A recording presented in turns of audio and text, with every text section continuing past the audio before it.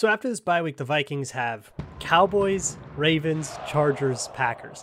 It's a couple of quarterbacks you got to worry about, and they are going to be without for at least 3 of those games, maybe for their best corner. So let's talk about those other 2 guys, Cameron Dantzler and Bashaud Breeland, here on the Locked On Vikings podcast.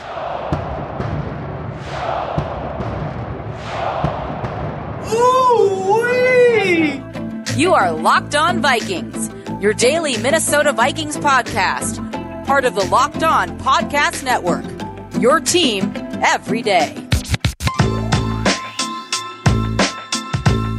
What's going on, everybody? Welcome to the Locked On Vikings podcast, part of the Locked On Podcast Network, your team every day. Thank you so much for making the Locked On Vikings podcast your first listen of the day. And today's episode of Locked On Vikings is brought to you by McDonald's, proudly serving communities since 1965. McDonald's has always been more than just a place to get tasty, affordable food. It's an unofficial community center. Big thank you to our friends at McDonald's for always being there.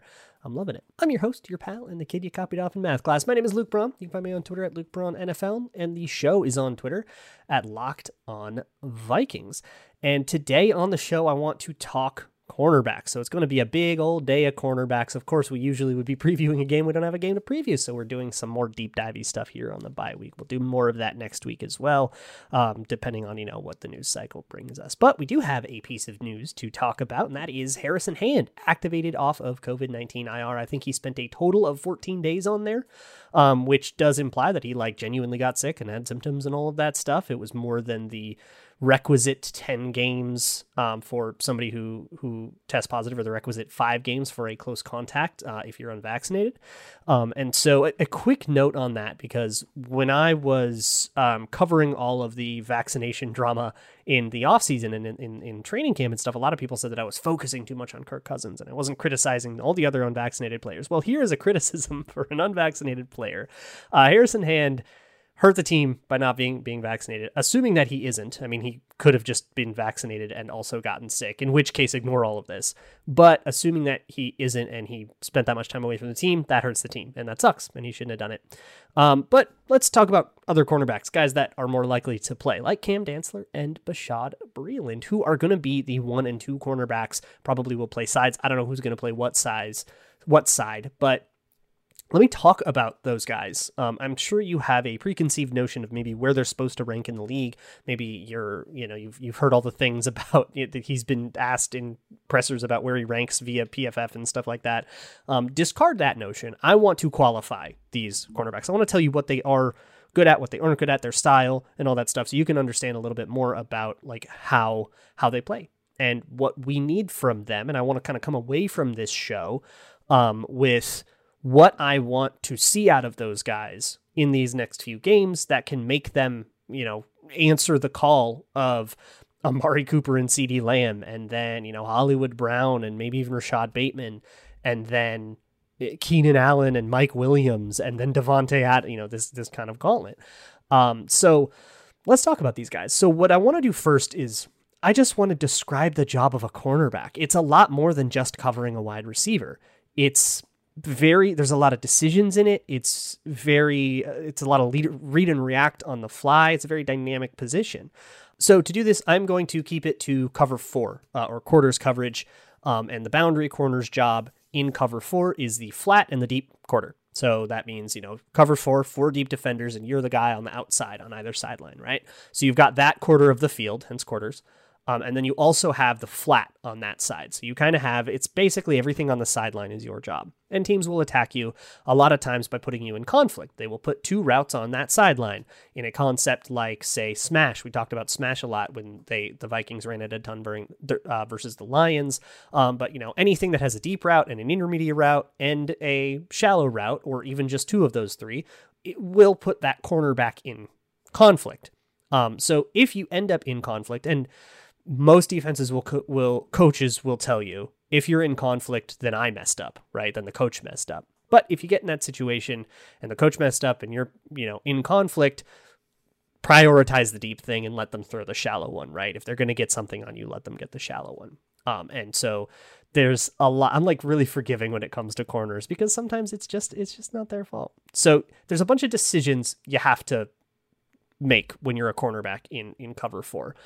For one, you have to decide your alignment. You are not necessarily told how to align. That's not a coaching decision, especially with Mike Zimmer, who emphasizes this, but I think most coaches allow their corners to kind of make that call. Are you playing off? Are you playing short? Are you playing shallow, deep, press, whatever?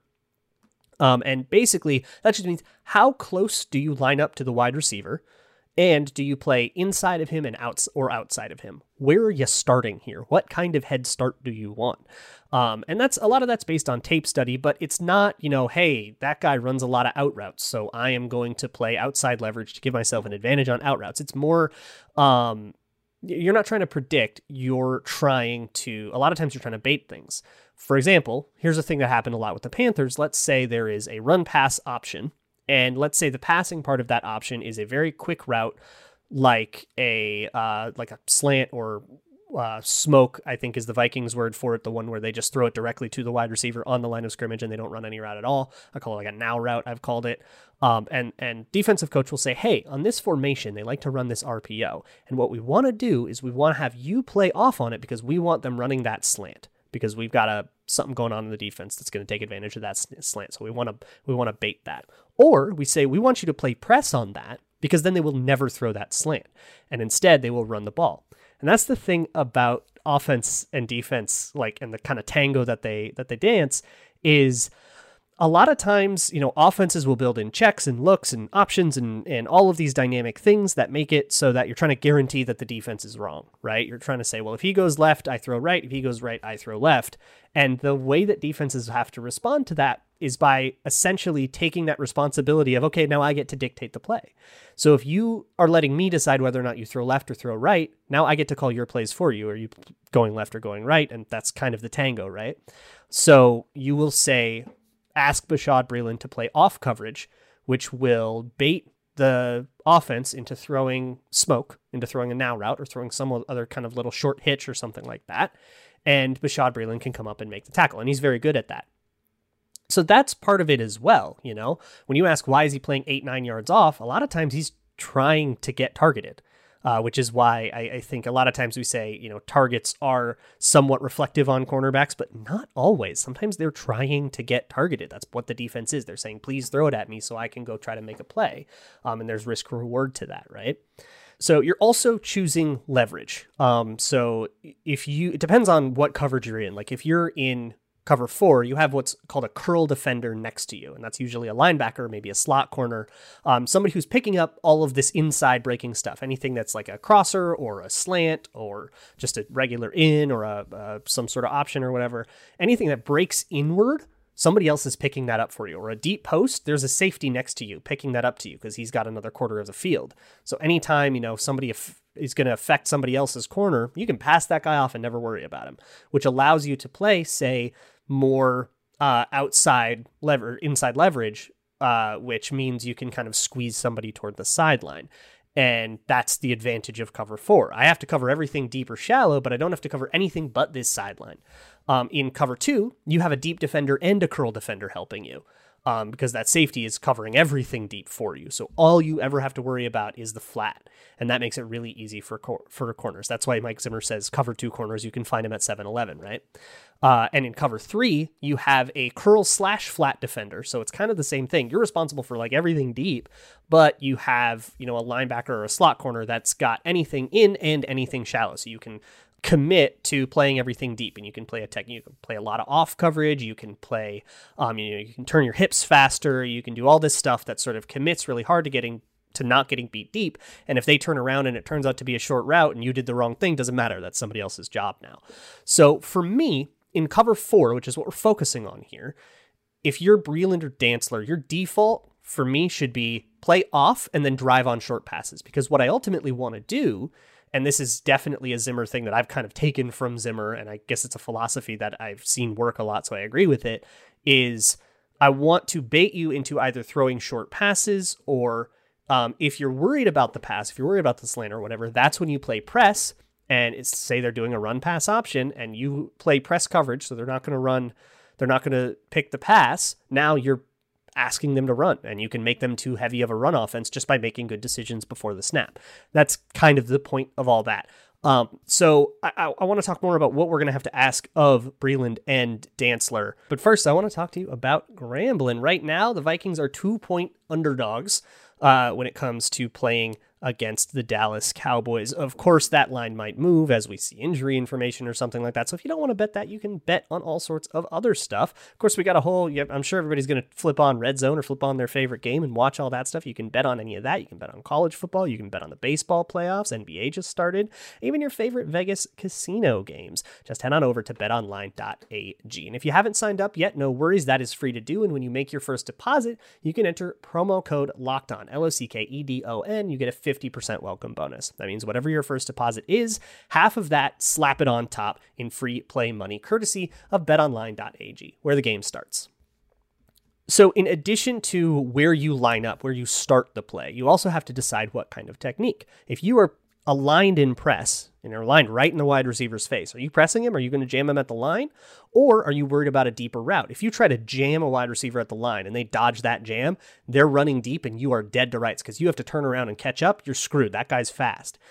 So maybe you play press bail where you line up in press, you make it look like you're gonna jam him, and maybe he's gonna do some release some release move off the line, but instead you turn around and bail right away.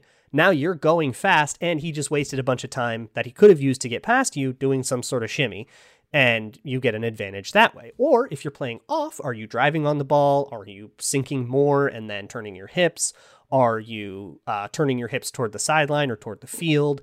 All of these are subjective decisions. That and alignment. It's all subjective decisions based on tape study, based on down and distance, based on what you think that wide receiver is trying to do to you, what they want to do to you, what they typically run out of this formation or that formation and stuff. And what's nice is that we get the benefit of hindsight and we get the benefit of a bird's eye view when we are describing all these things and when we're evaluating these things. So when I say, man, he shouldn't have played soft there, it's super easy for me to say, but I like to leverage that advantage and kind of do that with the understanding that I'm going to get more of those things correct than he is because I get to know what the wide receiver does, and it makes my job a lot easier.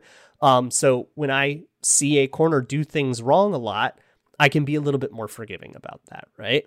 So I still think it's important to point out what is wrong, but then it is also important to decide how mad are we about this, and are we even mad about this one at all? And I know that it's hard to hear, but sometimes a cornerback is just dead to rights. And we have to sort of acknowledge that. And, the charting places, separation metrics or PFF or whatever, they're just going to kind of say, hey, look, this guy was in coverage. They got the catch, downgrade. There it is. And they're going to get a reasonable amount of those right? They're going to get enough of that is not happening where it's, enough of that is a genuine mistake and not like a dead to right situation where they probably get a result they're perfectly happy with. But for me, I like to be a little more subjective about it. And instead of just trying to find a perfect metric in all this, I can just kind of say, hey, I don't think that was really a problem there. For example, there was a play in the Panthers game where the Panthers come out in a 2-man stack, which means 2 wide receivers kind of lined up, stacked on top of each other. One guy's right behind the other. And the way most defenses will respond to that, kind of whatever the coverage is to have one guy play inside and shallow. So one guy is basically pressed up, and then another guy is playing outside and plays like 7 yards off. So what happened is they were actually in a man coverage there, and the guy playing 7 yards off and outside was manned up. That was Patrick Peterson, and he was manned up against DJ Moore, who was running a shallow cross. So his route was short and inside, running against a guy who was lined up deep and outside. He was dead to rights. There's absolutely nothing you're going to do. Nobody in the world can make up a 7-yard difference in 2 steps against DJ Moore. That's never happening. Maybe you could make a 7-yard a 7-yard deficit in 2 steps against me, but it's DJ Moore. It ain't happening. So he probably gets dinged a lot for that play, but I don't really think that's like his fault. It just happens. And I would also say that's probably just a bad coverage call. They probably should have adjusted that. So you can say, and Zimmer will say this all the time. You hear him on the podium say, we were in a bad coverage. That is him saying, I made a bad defensive play call, and I probably should have called something else. He's criticizing his own play call, but also that kind of means, hey, Harrison Smith should have seen that and said, oh no, this could be a shallow cross and Patrick Peterson would be dead. And Harrison Smith is usually the one who has the leeway to change those coverages. But corners can make those calls too. And there's a lot of dynamicism. Barr and Kendricks can do it when, all these veterans that have been in the system for years and years can do it. somebody maybe should have changed the call, and that's kind of what they're saying. So yeah, most of this episode has just been describing the job of a corner. But let's actually talk about the corners now. But first, where's your favorite place to stop on a road trip? For me, you're driving, you're on the open road, and you see the golden arches, the Mickey D's. You got to stop off, take a rest, stretch your legs. And that is what it is for, a place to rest, recharge, have a good lunch with your buddies or whatever. Much more than just a place to get tasty, affordable food. It can be a community center.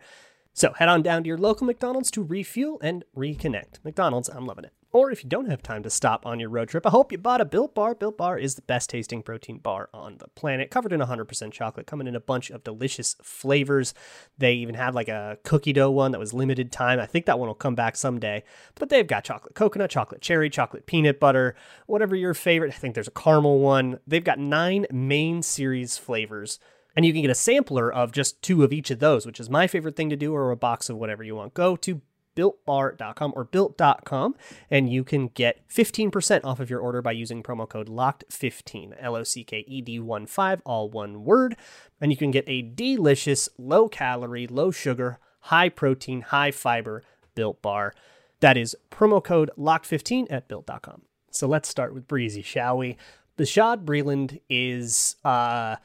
we're going to say up and down. I thought he had a very good game. I mean, of course he had a very good game against Carolina. He got an interception, didn't allow any catches, great stuff, right? But beyond the stats, here's what I think happens to him when he does give up plays. So he gets that cover 4 deep sideline. You need the deep, you need the flat, right? You're covering deep and shallow, everything on the sideline, nothing to the inside. And so what he does is the thing that I kind of like, is the play off coverage and drive. He's not like a press corner to me. I think he can press fine, but it's not like his identity to me. He seems like more of a zone corner, like a Richard Sherman, where, play off, watch the quarterback, drive on the ball, see if you can't make a play. And he has made some of those plays. He's come close to making some of those plays. I believe it was against the Lions. He tried to pick one off and actually kind of got owned on it, which is what happens, right? You take a risky thing and sometimes you get burned. I'm not too mad about that. And I actually think he's pretty good at that, like off coverage and then drive on the ball thing. When it is smoke or a now route, whatever you want to call it, he's pretty good at coming up and making that tackle, right? And he's been a pretty good tackling corner, except that one time he got trucked by, was it Jamal Williams? That wasn't great. But, other than that, he's been a pretty good tackling corner, good run support and all that stuff from playing off. That's the other thing. But when you play off coverage, is you're coming at the run game from a different angle. So it changes all the run fit stuff that you have to do. There's a lot to think about on an NFL field. Pretty complex sport.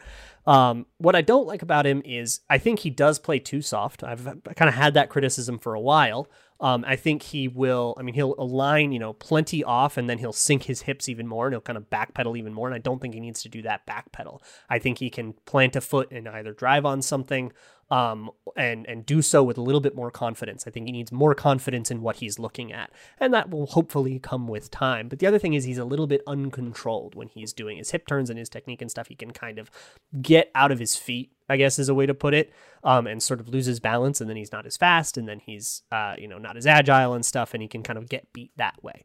And I don't really like that. So I want him to play with more confidence and to do everything he does with a purpose.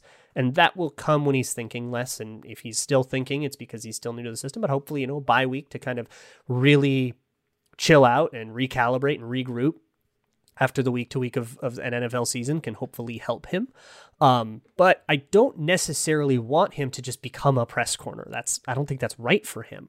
I think he needs to play off coverage, just to do so more confidently. And I think it might lead to more interceptions or more, jumping balls, more pass breakups and stuff. Hopefully it can just lead to stickier coverage in those sideline environments. If that doesn't work, then I would just say you got to switch to 2 or 2 on his half, cover 2 on his half. You can play what's called cover 6, which is cover 4 in one half of the field, cover 2 in the other half of the field. And you can just play cover 2 on his side. And then if you feel better about Dantzler or whatever you feel better about, if once Patrick Peterson is back him over there, you can play cover 4 to his side and cover 2 to Breeland's side. And they've actually done that a lot with those two. But cover 2 sucks. Cover 2 is the easiest defense to throw against. It's just also the easiest one to run for the corners. It's the one that asks the least of the corners, at the cost of being a crappy defense. So I don't want to be priced into a situation where they have to run cover 2 to his side and get diced, by cover 2 beaters, which everybody has a million of in their playbook, because you're like hiding him. What I want to do, I want them to stay the course a little bit and push it. Stay in cover 4, stay in quarters, and all the great things that quarters gets you to do. And all the great things that quarters is good against, all the 4 verticals dies to quarters, because you've also got 40 defenders, 4v4, everybody's on a man. But I want them to still be able to unlock that. And I think that you just need to push through the rough patch. And I think Breland can come around. With Dantzler, and that's, by the way, a long way away from where I thought Breland was, 2-3 weeks ago. I was ready to bench him. I'm not benching him for like Chris Boyd though. With Dantzler, it's a different thing. Dantzler played a ton of press in college. He was a good press corner despite the size problem. And I think that's good for a struggling corner. I think I maintain that he is just not very fast, and he was faster last year. I think he put on weight and got slow, which happened to him in the combine again, and I guess they asked him to gain some weight, and he did, and he's bigger and he's not as fast. It's what happens, and I think that was probably a bad call. But he is playing a lot of press bail with inside leverage, which is good for a struggling corner. Because what it allows you to do is turn your hips toward the sideline and, chase that way. It makes it so you don't have to be as fast. It kind of gives you a good head start because you turn and start running right away. And the vulnerability of it is in breaking routes. But in cover 4, you have a curl defender that is fine at that. That's able to pick everything up. So if it is a slant or a shallow cross or something, somebody else is driving on that ball and maybe picking it off. Quarterback's not going to throw it. So you kind of aren't going to get owned on that press bail. So he's playing a ton of press bail right now. I want to see him actually jam sometimes.